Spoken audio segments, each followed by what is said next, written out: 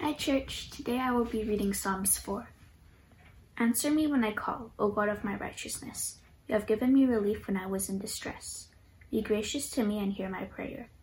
O men, how long shall my honor be turned into shame? How long will you love vain words and seek after lies? But know that the Lord has set apart the godly for himself. The Lord hears when I call to him. Be angry and do not sin. Ponder in your own hearts on your beds, and be silent. Offer right sacrifices, and put your trust in the Lord. There are many who say, who will show us some good? Lift up the light of your face upon us, O Lord. You have put more joy in my heart than they have when their grain and wine abound. In peace I will both lie down and sleep. For you alone, O Lord, make me dwell in my safety. Thanks, Andrew. And thanks for Callista for doing the Bible reading for us. We're going to tackle that psalm together. But before we do that, Church, if you've read the newsletter this week, you would have seen some news in there that Hope in the Hills, Christian Reformed Church, have asked me to be pastor there, and Coral and I have accepted that. So we're heading up to the hills as of 2021. We're excited about that. God's brought us on a journey over this year in particular, but beginning of the year, sort of our missional community was just got the sense that was coming to the end of its life and its season, and then with COVID on top of that, that sort of confirmed it. So we've been seeking God as to what were the next steps and what direction to go.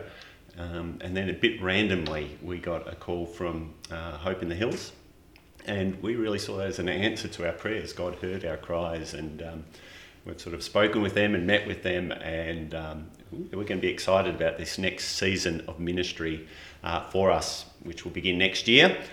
So pray for us as we consider that. Pray for Hope in the Hills, but pray for leadership and for my role here at Cavell as we work out how that's all going to sort of pan out into the new year. Would appreciate your prayers for me and for the family and the churches involved as well. Thank you. So now I want to get into this psalm. Like Andrew said, I've been reading the psalms and enjoying them. That's been a great journey for me. And over the last while, I've had a lot of time to ponder on Psalm 4 and explore that in my own thinking. So hopefully God will speak to you through this as we go through it. And so, as I said in the video that came out during the week, I put a couple of questions to you about how well are you sleeping at night? Or the question behind it is, what's actually robbing you of sleep at night? Did you have any thoughts about that? What were sort of some of the things that came up into your mind as you wrestled with what is it actually that keeps you awake at night? Is it anxiety about the uncertain times, how long lockdown is going to continue for, how are you going to actually survive this? Maybe it's bigger world pictures that you're looking at some of the suffering that's going on in the world at the moment, or you're being inundated with conspiracy theories and your mind is going crazy, or dads or parents, is it your kids keeping you up awake? Maybe Joel and Sabrina might be experiencing that a little bit more in recent times with the new baby, but babies can rob us of sleep. But I think children of any age, parents know the stress and anxiety that it can be to have children and look at what's going on in their lives. What about job uncertainty? How are your jobs looking? What about finances? Are you starting to worry about that or stress about how you're actually going to survive in the longer term? I know one of the things that often keeps me awake at night are regrets and mistakes that I've made. Maybe as a dad, I should have done things different, or what would they be thinking of me, my kids or others? I really stuffed up in that situation. And we know that when I ask that question of what's keeping you awake or what's robbing you of sleep, it's it's not really particularly about sleep. It's actually more about what's actually robbing you of peace or a sense of contentment. It's not just at night. It might be, during your life, isn't it? And we're asking, really, what is it that's causing you to be worried or to be causing you to be scared, or what are you fearful of? And as David in this psalm, he asks God to help him in his distress. So he's under stress. And so we're going to ask ourselves that question. We are already now. What's robbing you of peace? What's stressing you out? And hopefully as we go through this psalm, we'll find what can bring us a sense of joy, a sense of contentment, a sense of peace. So as we go through this, continue to be asking the Holy Spirit to speak into you about that. And hopefully as we explore it a bit, we'll be sort of getting to what's sort of behind some of that worry as well. Here in Psalm 4, it's often referred to as an evening psalm. David refers to a couple of verses here where you're on your beds at night, and he finishes it later on towards the end about laying down at night in sleep and in peace. And so this is a psalm that has recorded some of David's angst in the middle of a night where he's being robbed of sleep. It's probably not just this psalm. If you've read through lots of the psalms, this cry comes up a lot of people crying out to God all night long, and how long, and seeking the Lord in the midst of trouble or of hardship. And so as we wrestle through this, we want to find, how does David get to the point where he prays or writes and records in this psalm that he can actually lie down and sleep in peace. So what's the context of this psalm? And I think Andrew did a great job a couple of weeks ago when he unpacked Psalm 3. And so Psalm 3 and Psalm 4 are often linked together, and a lot of commentators think that they're the same context, and they probably are. And so if we are asking the question of what's keeping David awake at night, it's actually his son Absalom. But Absalom in this case is not only his son, but he's actually his enemy. And his enemies, if you read through some of the verses there, are actually trying to take him down as king. In verse 2, he's asking the question of his enemies, how long are you going to turn my glory into shame? How long are you going to actually seek sort of delusions or lies or vanities? How long will you turn the people against me? He's under political attack, and there is a smear campaign against him. There are lies and untruths that are being brought against him, seeking to bring him down. What's worse for him amongst that is that it seems that the people of God are actually listening to that and turning away. The people themselves are asking the question, who can show us any good? And the answer that's implied behind that is, it's not King David, and behind that, it's not Yahweh, it's not God. He can't be trusted, and they're asking, where is our goodness, or where are we going to get sort of our prosperity from? And so David is being attacked as God's anointed one. And as I said, Psalm 4 and Psalm 3 are often put together. Psalm 3 is often referred to as a morning psalm. And if you remember back from Andrew's sermon a couple of weeks ago, that psalm sort of records David's sort of prayer, saying, deliver me from my enemies.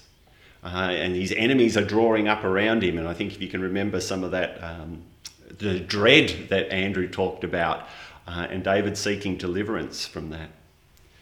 And then it's interesting, Psalm 4, you almost get the sense that David's then at the end of the day saying, my enemies are still there. I haven't seen a whole lot of sort of answered prayer, or I'm not feeling it. My enemies are still causing me distress, Lord. My enemies are actually still doing what they're doing.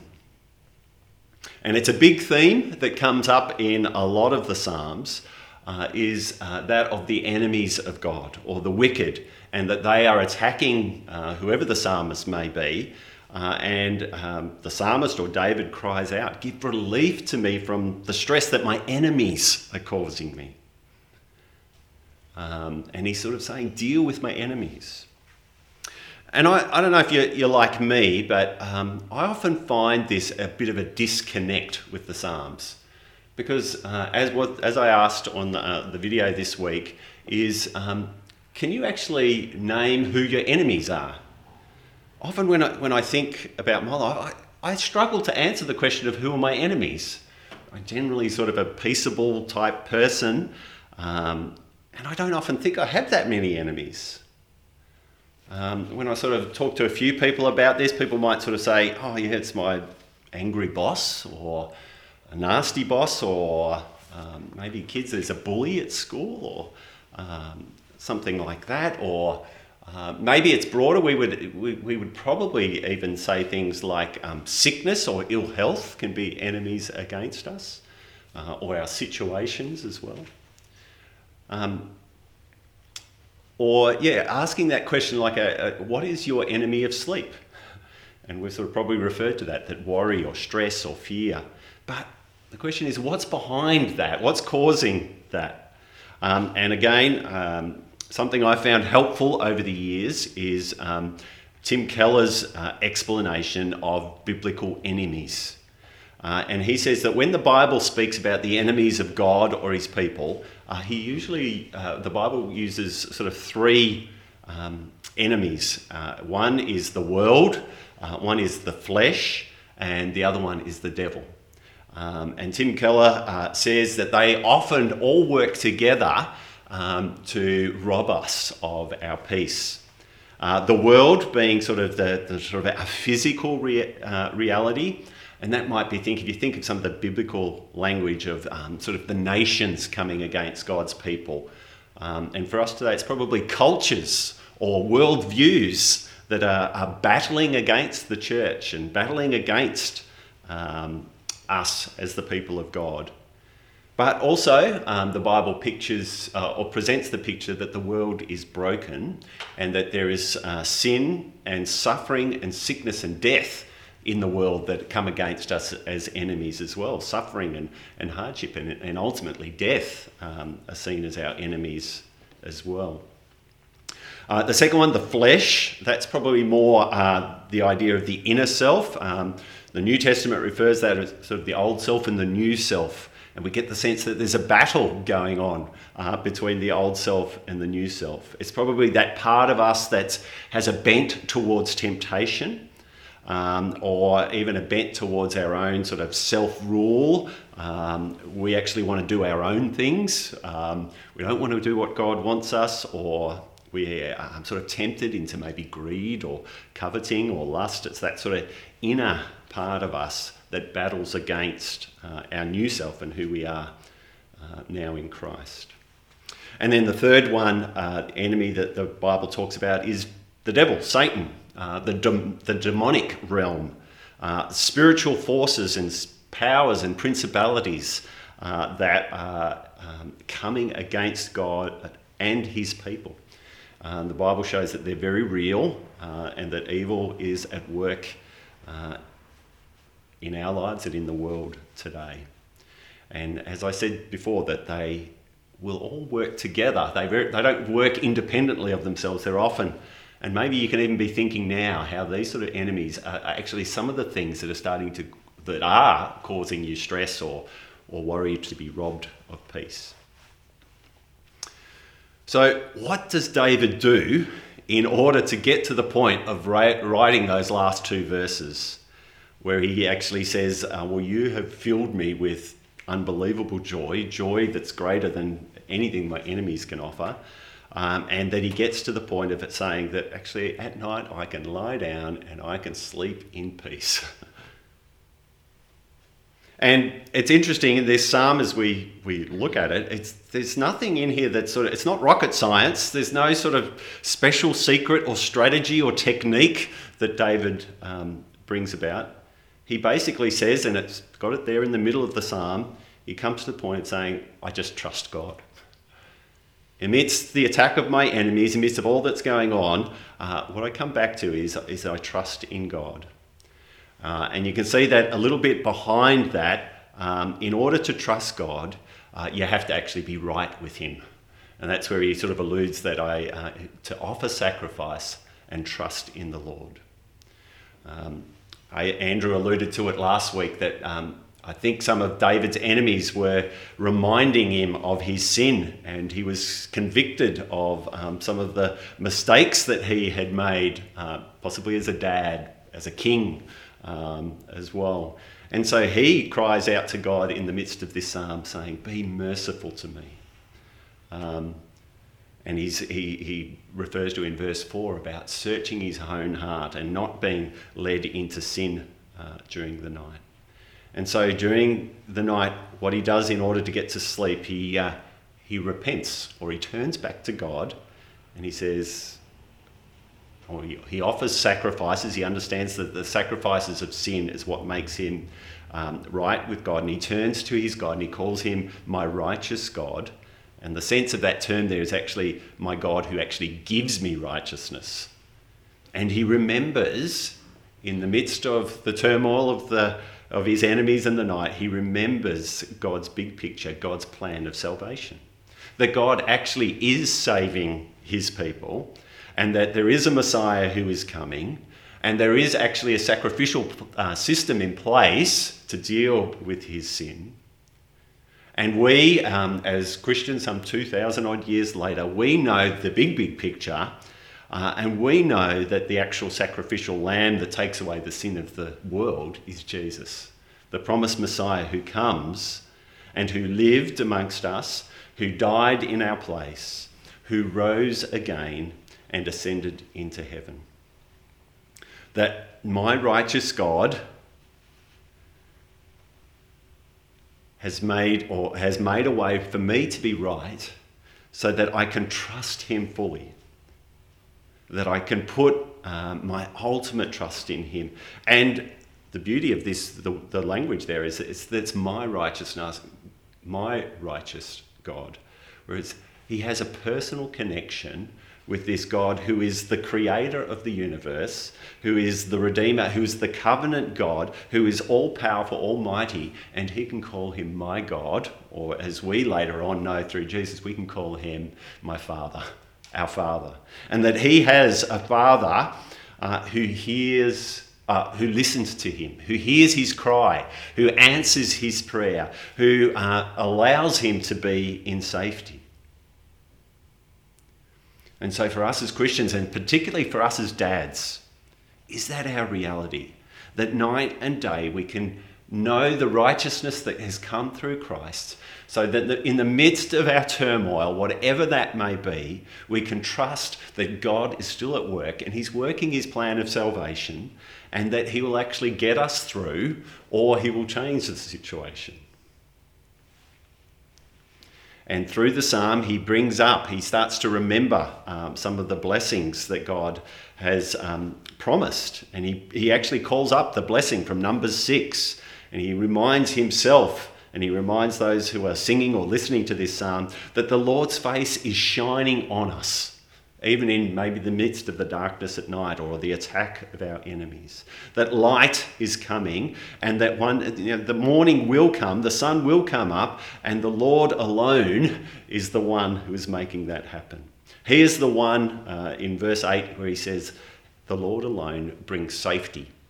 And that word there, safety, probably has more the sense, like when we think safety, we often think no harm.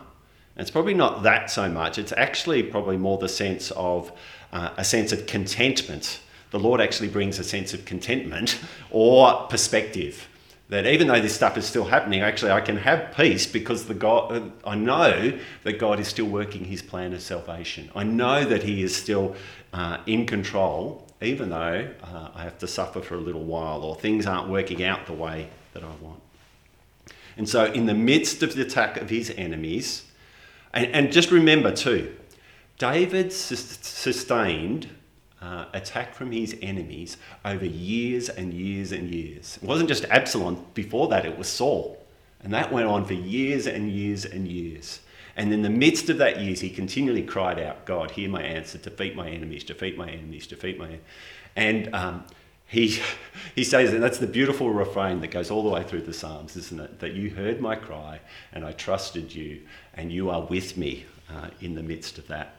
And so even though my enemies are raging around me, I actually can sleep peacefully at night.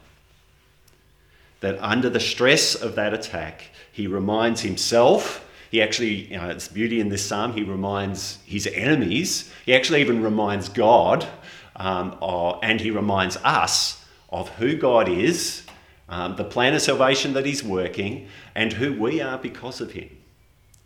And that big plan of salvation, we have that sense that if that is true, then anything can come against me and I can sustain it. Or God will change it. And I know in that big picture that when Jesus came and did what he did, he defeated those enemies. He defeated the world, he defeated our flesh, and he defeated the devil. And that actually through that I know that my enemies have been defeated. And that I actually have been set apart by God to be his child and to live for him. And particularly this morning for you as dads, you're a bit like King David. He says there that I've actually been set apart for this role. And for us as dads, we've actually been set apart to be heads of our families, to be leaders in our families, influencers in our families, and to know that God actually will empower us to do that and sustain us in it. And so we look back to sort of the 2,000 years and we recognise that through Christ we have that rightness with God, the creator of the universe, the one that's over all things, and we can come to him as our dad and ask whatever we want. We recognise, and we'll talk about that in a minute, that God answers our prayers in different ways. But in many ways, what he's saying is, in the midst of that, just trust God. So what's our current reality? If we look at the big picture again, as New Testament Christians, we actually live in the last days. And the Bible tells us through the New Testament that in those last days, Jesus is actually held back his judgment in order for more people to be saved and for his church to continue his ministry of saving his plan or working out his plan of salvation. We know that the war has been won, but that the battles still continue. And I think that's really helpful language for us as we experience the pain of living in this world or the attack of those enemies. And so like David, we can cry out to God to help us in the midst of our pain or our suffering. And like David, we can trust that there is a God who has made us right with him and that he now hears and knows our pain and is with us in the midst of it and will sustain us in it. That we are held safe in the arms of our Father as our enemies still rage against us. And so what about those enemies? I'll just quickly look at each one of them. The world. How is living in the current world affecting you as a dad maybe, but as a follower of Jesus? Living in a culture that's basically saying that God is dead and irrelevant, that we don't want this God on the throne anymore, and probably in a culture now that's going further than that, actually saying that your God or your religion is actually dangerous to us. In a culture that's probably even saying that fathers are irrelevant, or even maybe going as far as saying families are irrelevant. In a world that says you need to work harder, you need to strive more, and if you're not successful materially or experientially, then you're a failure. A world that actually lies and gives us delusions that the things of this world will actually solve our problems. A culture that is mocking us as followers of Christ. A world that is broken and that is suffering. As we see around the world, we see famines and disasters. We think of pandemics, of terrorism. The world is a mess. We personally possibly experience sickness and pain and the reality of death around us. And in the midst of this, we say, Lord, give us endurance. Help us to trust. And we trust the words of Jesus that say this. We remember the words of Jesus that said, the world will hate you because of me, but fear not, because I have overcome the world. And he reminds us of the promises that while in the world you may have many sufferings, that nothing of them is compared to the glory that awaits you. And so like David, we come back at the world with the truth that Jesus has defeated the world. And in that big story, then we can actually manage to live in this broken, cursed and sin-filled world with a biblical perspective that Jesus is with us in the midst of us. Jesus has defeated that enemy, and ultimately he's going to come back and restore an earth where there will be no more suffering, no more pain, no more evil. And we can be reminded of the promises that are recorded in the word that says nothing in this world, in all of creation, is able to separate us from the love of God through Jesus. So whatever is our situation, dads, sleep easy tonight. Your dad, the creator of the universe, is with you and has defeated the world. And what about the flesh? Another enemy that often comes to us in the night and plagues us. David warns in this psalm that on your beds at night, don't get angry that leads you into sin.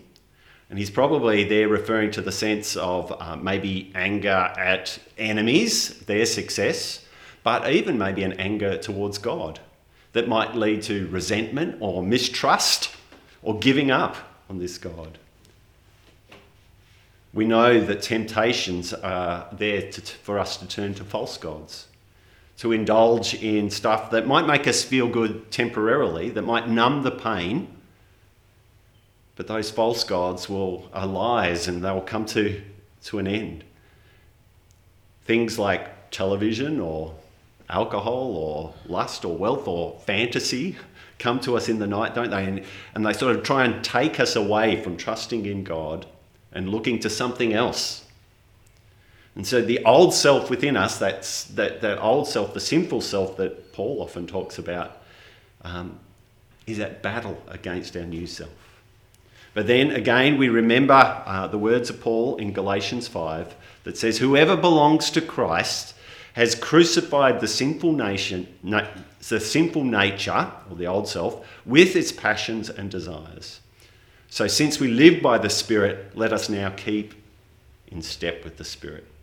And we come back at the old self with the truth, that actually that old self is dead. And even though, so the war has been won, Jesus has given us a new self, because we're now the dwelling place of the Holy Spirit, and the fruits of the Spirit are at work in us. We are actually created now, in Ephesians 4, it says, put on the new self, which is created to be like God in true holiness and righteousness. So our new identity is that we've been set apart by God to be the dads or the fathers that he's called us to be, or to be the children of God that he's called us to be.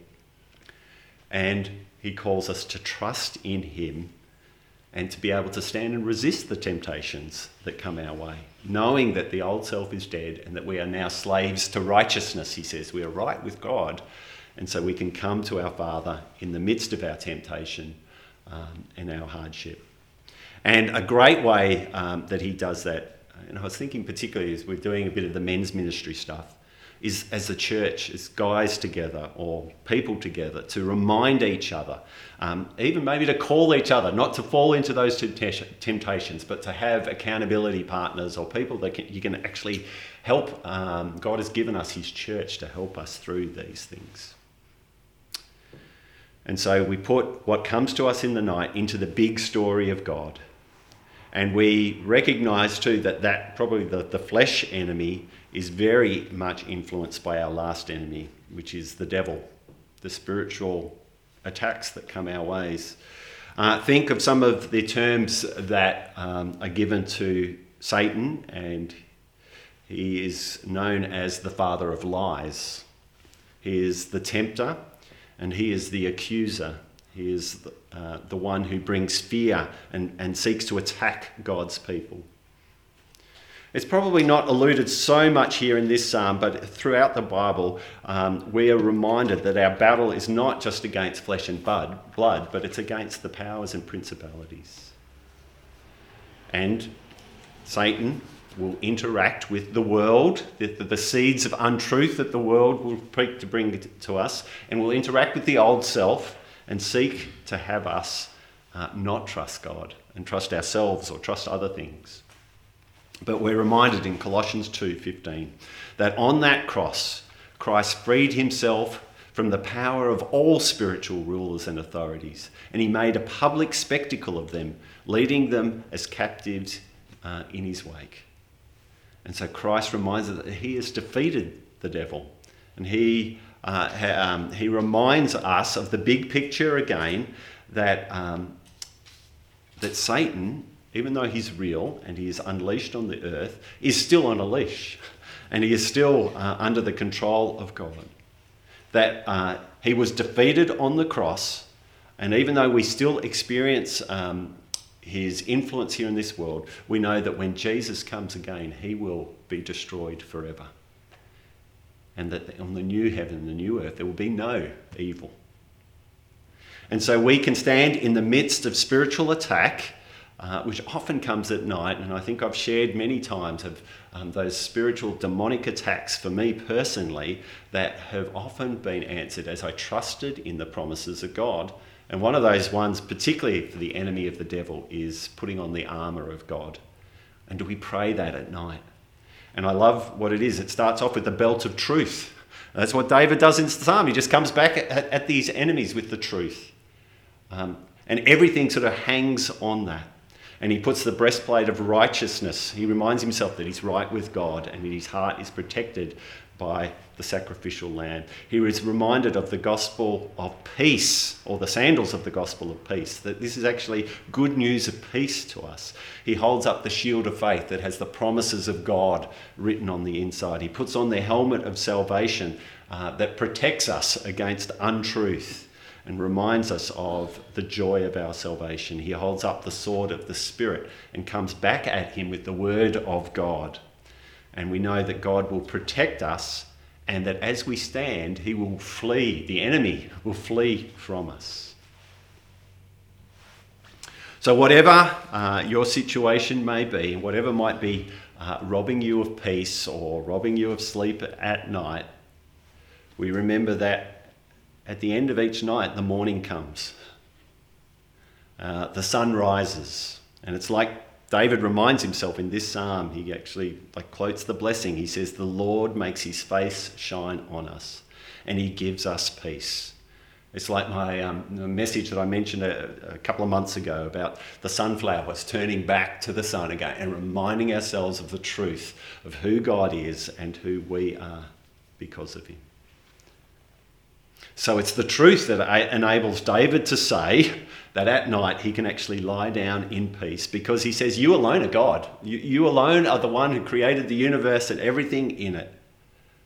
You are the one who I can dwell in safety. And even though my enemies are still active around me, I can actually have a sense of contentment. And more than that, I can actually have joy of your salvation that will get me through this night or this situation.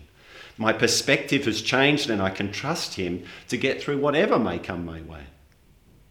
And more than that, he says he will restore to us that joy which is greater than anything his enemies are experiencing. Anything the world, the flesh, or the devil will give, I'll give you greater joy than that. And that is the joy of salvation, of living with me in eternity in perfection. Often when people read this psalm, they think that what's causing David's distress is unanswered prayer.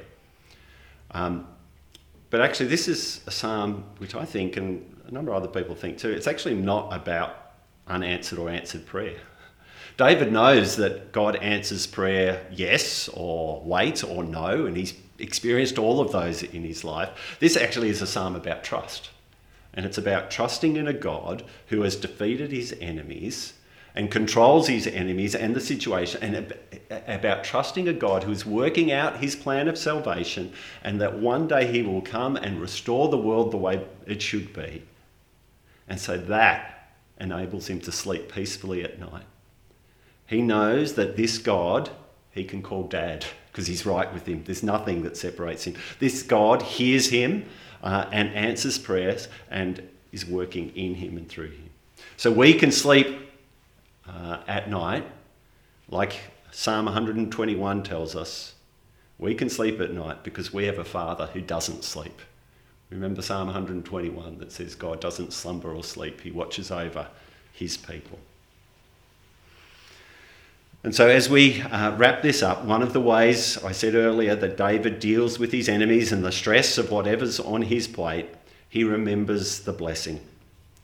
The blessing that God gave his people back in Numbers 6, and that the priests proclaimed and reminded the people of the truth that God is for them. God is working his good in and through them. And you've probably seen this song being used around the world this year, and it's been an encouragement to the church throughout the world. And so this morning we actually want to use this song, the Song of the Blessing, to be an encouragement to our dads in particular, but to any of us who are followers of Christ. And so our youth band has actually put a version together of this song, and may you take in these words as a reminder of the God you can trust, that his face is shining on you and that his favour is for you. And as it says, in the morning or in the evening or in your grieving or in your rejoicing, that God is with you and for you. And then the refrain that comes up a lot is Amen. And Amen sort of means, yes, it's true. That's the way I want it to be. I agree. It shall be. And so we can do that, trusting in this God that is for us and working out his plan for his people through all eternity. Enjoy.